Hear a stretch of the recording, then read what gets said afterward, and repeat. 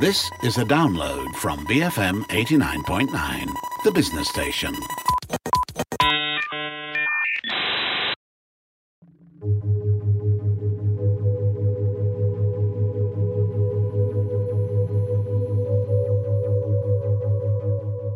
BFM 89.9, the business station. This is Matt Splain. I'm Rich Bradbury.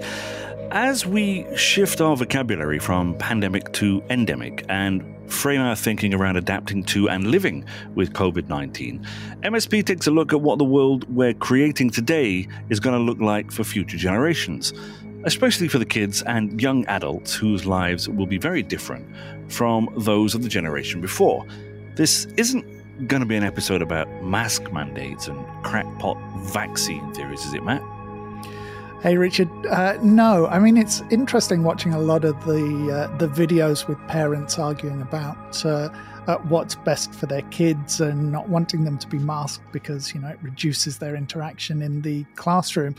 Because we've seen with fashion trends for that same generation, they were already adopting, you know, obviously hoodies and things like cycling masks before the pandemic. Yeah. So this is a generation that's quite happy to hide behind a mask and limit their exposure to other people and actually reveling in the privacy and the anonymity it gives, you know, that sense of invisibility. Yeah. I guess you'd have to talk to a psychologist if you wanted to discuss the links between protecting your physical privacy while having an always accessible digital persona. But no, that isn't what I wanted to talk about today. Well, that's good, because I don't think you're really that qualified.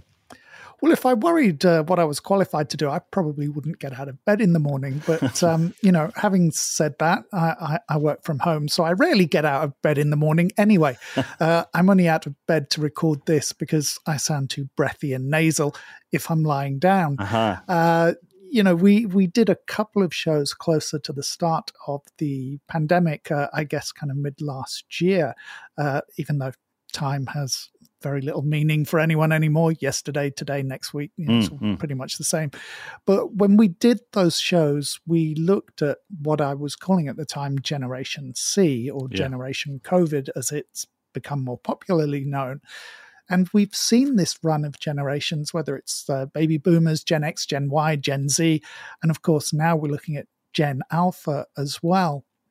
So the impacts of COVID, of course, it's going to be felt by all of us, but those younger generations, Gen Z and all of Gen Alpha, are likely to be most shaped by the events of the last 2 years.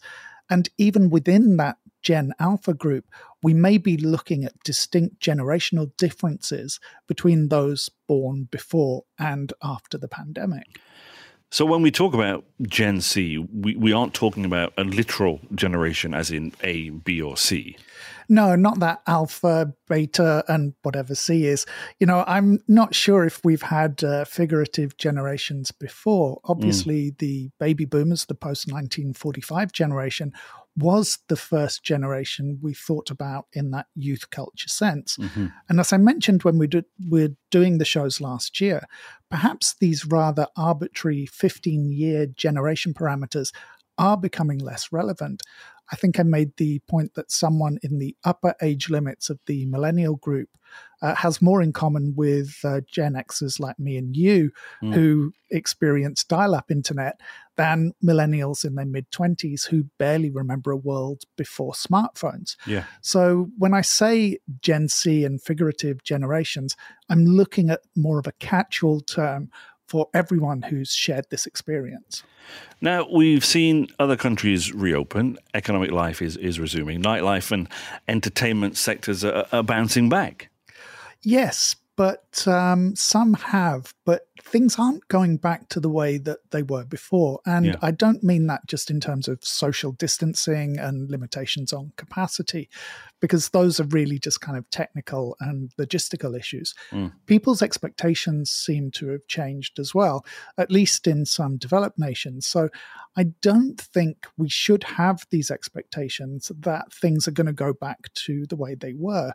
If you look at the US as an example, many businesses in that minimum wage sector are struggling to hire staff. Yeah. The relatively generous federal benefits that were offered for the first year of the pandemic made people very aware that often they were working for next to nothing and that they do deserve something better. Right. In the same way, after a couple of decades of retreat, we're seeing an expansion of union activity again in many countries as workers try to regain wage levels and working conditions that have eroded during that period.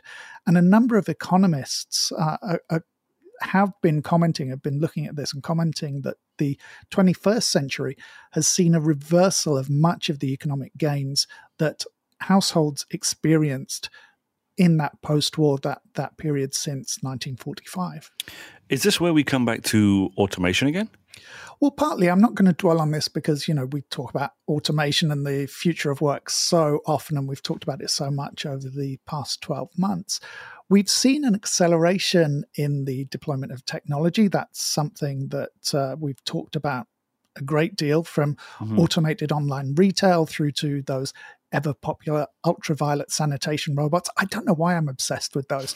I just love this idea of machines rolling around, with blue light laser beams. But anyway, zapping everything. Yeah, it's just a fantastic image. But the deployment of those technologies has fallen most heavily on people under 30 who have disproportionately felt the brunt of job cuts and reductions in working hours across the pandemic. And they're the ones who are most likely to be working low-paid, casual or part-time jobs in sectors like hospitality, tourism, entertainment. So they experience the brunt of those layoffs, the redundancies, and reductions in hours on the premise of, last in, first out. Right. I suppose the theory is that they'll have plenty of time to make it back.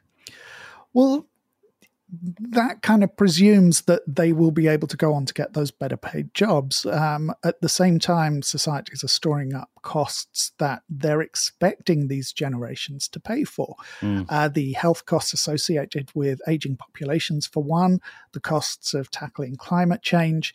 A lot of countries have borrowed very heavily to deal with sharp falls in GDP that their economies have experienced during the pandemic. That money will have to be paid back as well.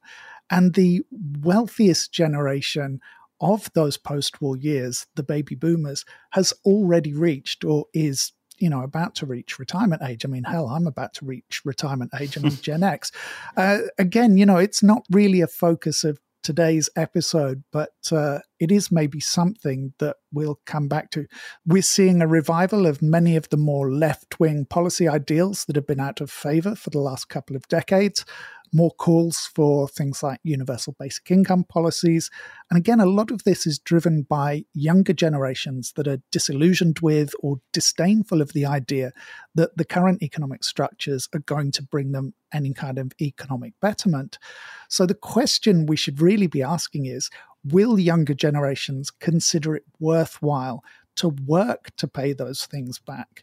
Because essentially, in their eyes anyway, they're working to solve problems that were created by previous generations.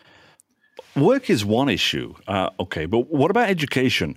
We hear the success stories of online and distance learning, but how prepared will this generation of school kids be for, the challenges of the future? Well, just touching on that a little bit, because it has implications for the economy as well as factors like mental health. On last week's show, we talked about genetic enhancement and implants that could see us divided into ordinary and extraordinary people. But in a sense, COVID is already doing that. So kids across the world have been out of school for most of the last 2 years. Their online and homeschooling experiences have been vastly different, not just from country to country, but from region to region and city to city within countries. And in many countries, those with access to private education have been a lot less disrupted. They're the ones who are most likely to have had a full school day of online lessons, 5 days a week. In state education sectors across the world, that experience has been a lot more variable. And income is also an issue here as well, because to access distance learning, you need the tools to do so. You need computers, you need stable and fast internet connections. even things that most of us take for granted, like a table and a chair and the space that you need so that you can actually engage with those tutors and with those lessons. Which disproportionately impacts families with fewer financial resources. Yeah, and often you find that those families are located within inner cities, often in deprived areas, and there's often a disproportionate impact on minority ethnic groups. So you couple that with the economic impacts of the pandemic on families as well. Those impacts may force some kids out into the workplace before they've had the chance to catch up on this part of the education that they've missed.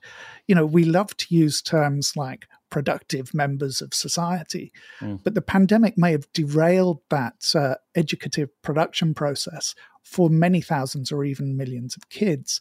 And that's likely to inflict long-term costs associated with a generation of underskilled workers, especially as we move in the opposite direction. We're increasingly moving into a technology-driven world where there are fewer opportunities for unskilled and low-skilled workers, whereas we should be looking towards models that provide lifelong learning with frequent upskilling to react to these frequent and often technology-fueled shocks and changes.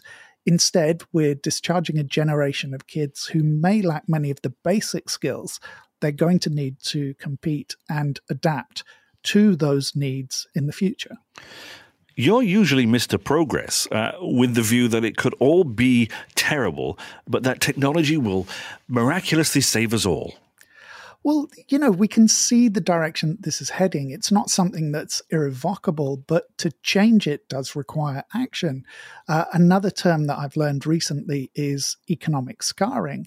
So the danger would be that unanticipated economic shocks like this one cause lasting or semi-permanent damage, especially as many economies are still recovering from the shocks of the recessions of 2008 and the mid-2010s.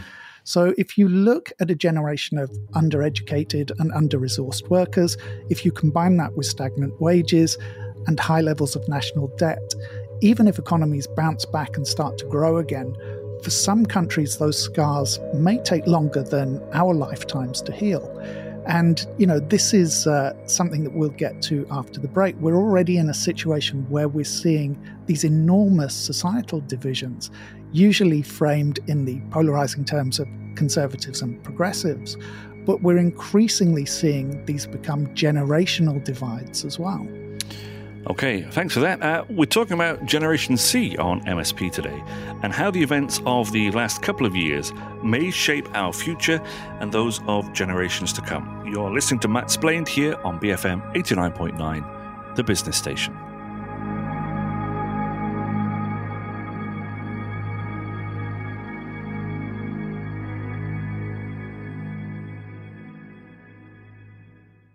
Before Friday materializes. BFM 89.9.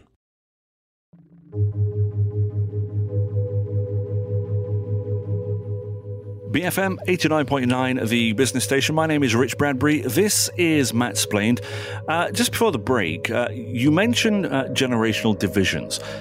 Do you mean this in an attitudinal or a behavioral sense? You know, for example, in terms of differences between generations that have different comfort levels with digital technology? Well, there's certainly an element of that, but that really plays to the kind of lazy stereotypes that I generally make. You know, I'm very comfortable with most aspects of digital technology, for example, as I know you are. And I'm in an age group that most people under the age of 20 would consider to be really old. So what we're starting to see more and more is a physical segregation of the generations. You know, we used to talk about the hollowing out of small towns and cities as young people move to larger metropolitan areas to explore economic or social choices. That trend from rural to urban, of course, is still ongoing across the world. And interestingly, and I think this is something that we should do on a show in the future, there have been theories or ideas floated recently that by increasing the size of our cities and increasing the population density, it may actually be a way to help us tackle climate change. Now, there are multiple reasons for that, and there's still a lot of discussion over the merits of the idea.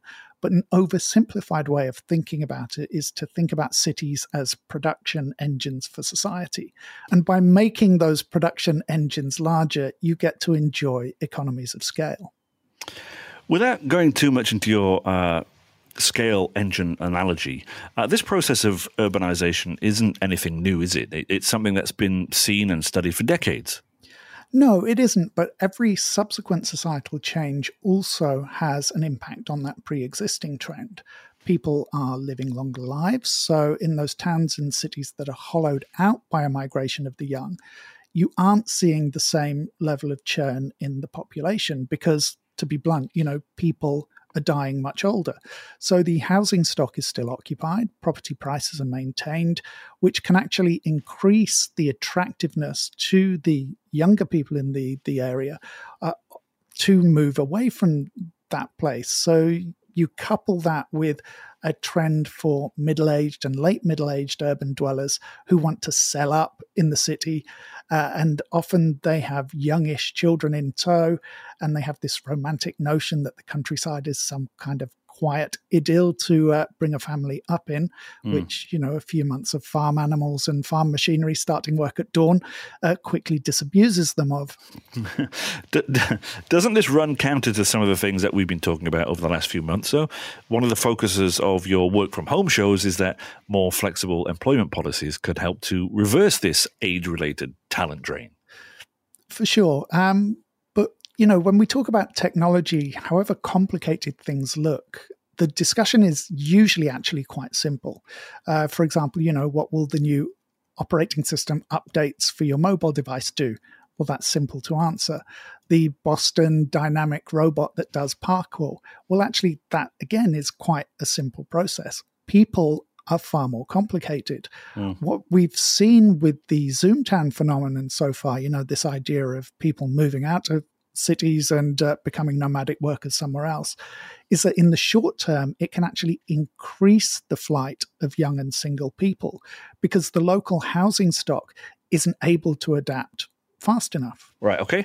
Oh, so that influx of new residents is pushing prices up, which then prices younger residents out of the area.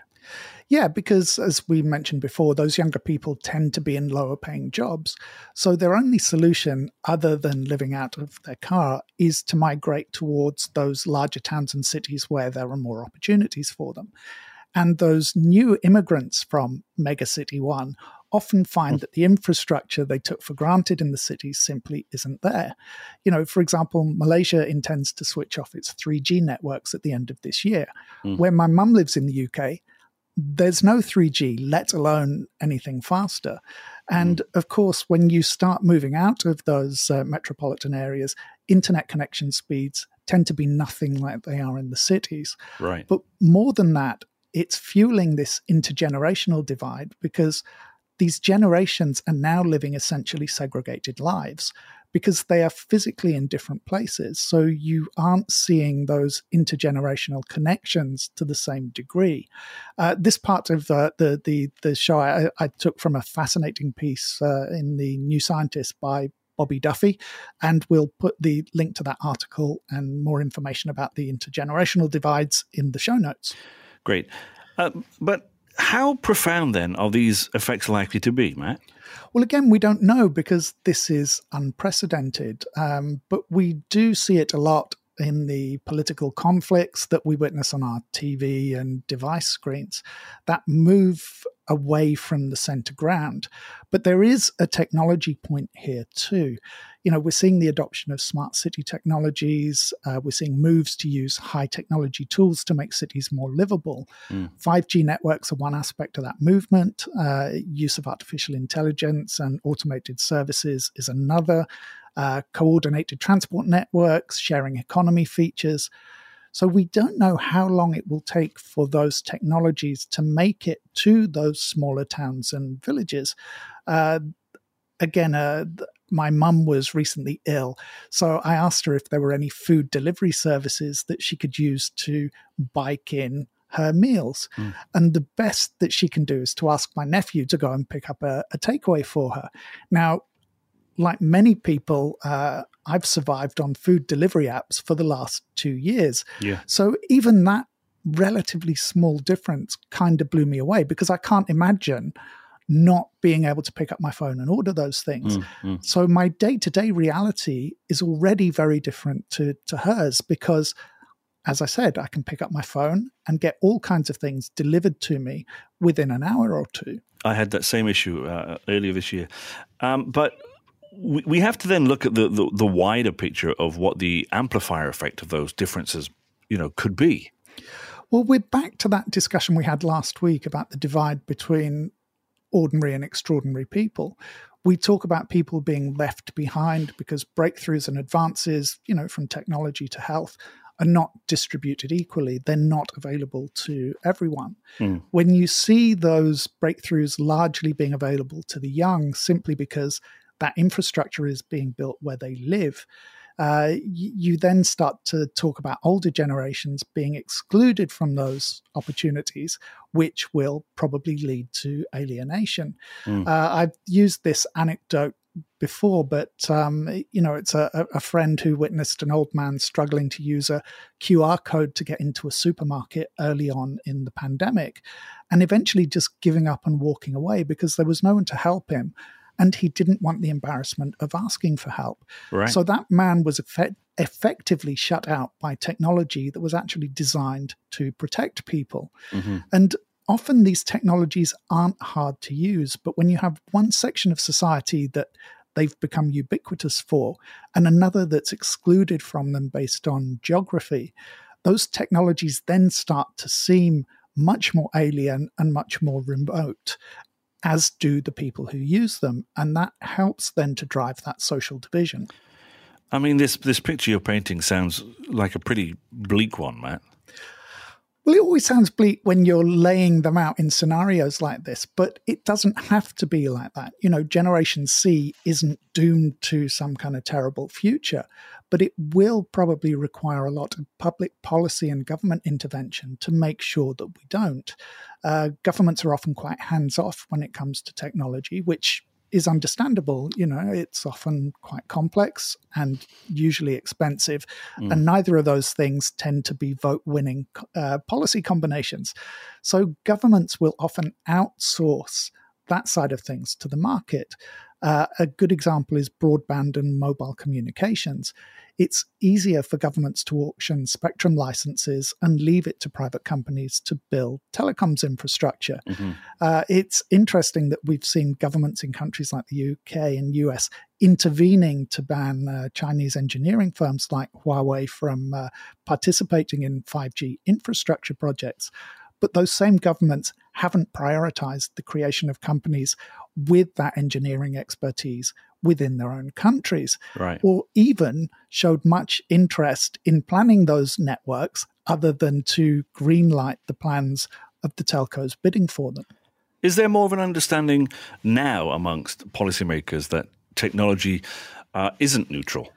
Well, I mean, it's true to say I think that governments in general have been slow to pick up on that. But the only way that you can have smart city developments, for example, that benefit everyone is for them to be planned and probably paid for with public funds, especially if you want to expand those to areas with lower population densities. Yeah. So again, we've come round full circle to those advocates for larger and more densely populated cities. But there are signs that governments are heading in the right direction. As Bobby Duffy points out in his New Scientist piece, some countries are setting up ministries specifically to deal with the future. And that is a very positive step. Hopefully that means that someone is looking at that top-down planning with a less rigid mindset. And you think that will enable us to move away from the idea of top-down master plans with just, a bunch of boxes to tick? Well, I do hope so, especially as we're living in a world where new technology can quickly make those master plans irrelevant. In the business sphere, we talk about pivoting and dynamism and flexibility, but that's something that we need in public office as well. We've talked about this impending divide between small and big towns, between Gen Z and Gen Alpha, and the Xers and the baby boomers, maybe with the millennials hovering somewhere in between. But we're starting to see a more positive divide, I think, between government and local level policies. It's often public officials at the local level that are most adept at using new technologies to benefit their constituents, whether it's Twitter hotlines to get potholes fixed, or using video apps not just for broadcasting policy, but for getting honest feedback from the public. At the local level, at least, policymakers seem to understand that they need to be more visible, more available, and more flexible, and that to find the solutions that will benefit Generation C, they need to be more creative, more adaptable, and more innovative. So hopefully those same attitudes will eventually be passed up the chain, and we'll start to see it with national policymakers too. Wonderful. Thanks very much for that, Matt. Thanks, Richard. Now, you can find Matt on Instagram and Twitter at CultureMatt. You can also head over to culturepop.com for transcripts of these shows and information about Culture Pop and its consulting services. And of course, if you missed any part of this podcast, don't forget you can download it and listen back to it at your leisure, wherever you normally download it from. I do recommend using the BFM app, though. It's available at the Apple App Store or Google Play. My name is Rich Bradbury for BFM 89.9, the business station.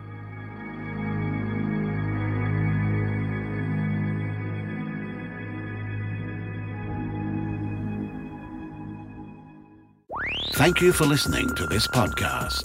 To find more great interviews, go to bfm.my or find us on iTunes. BFM 89.9, the business station.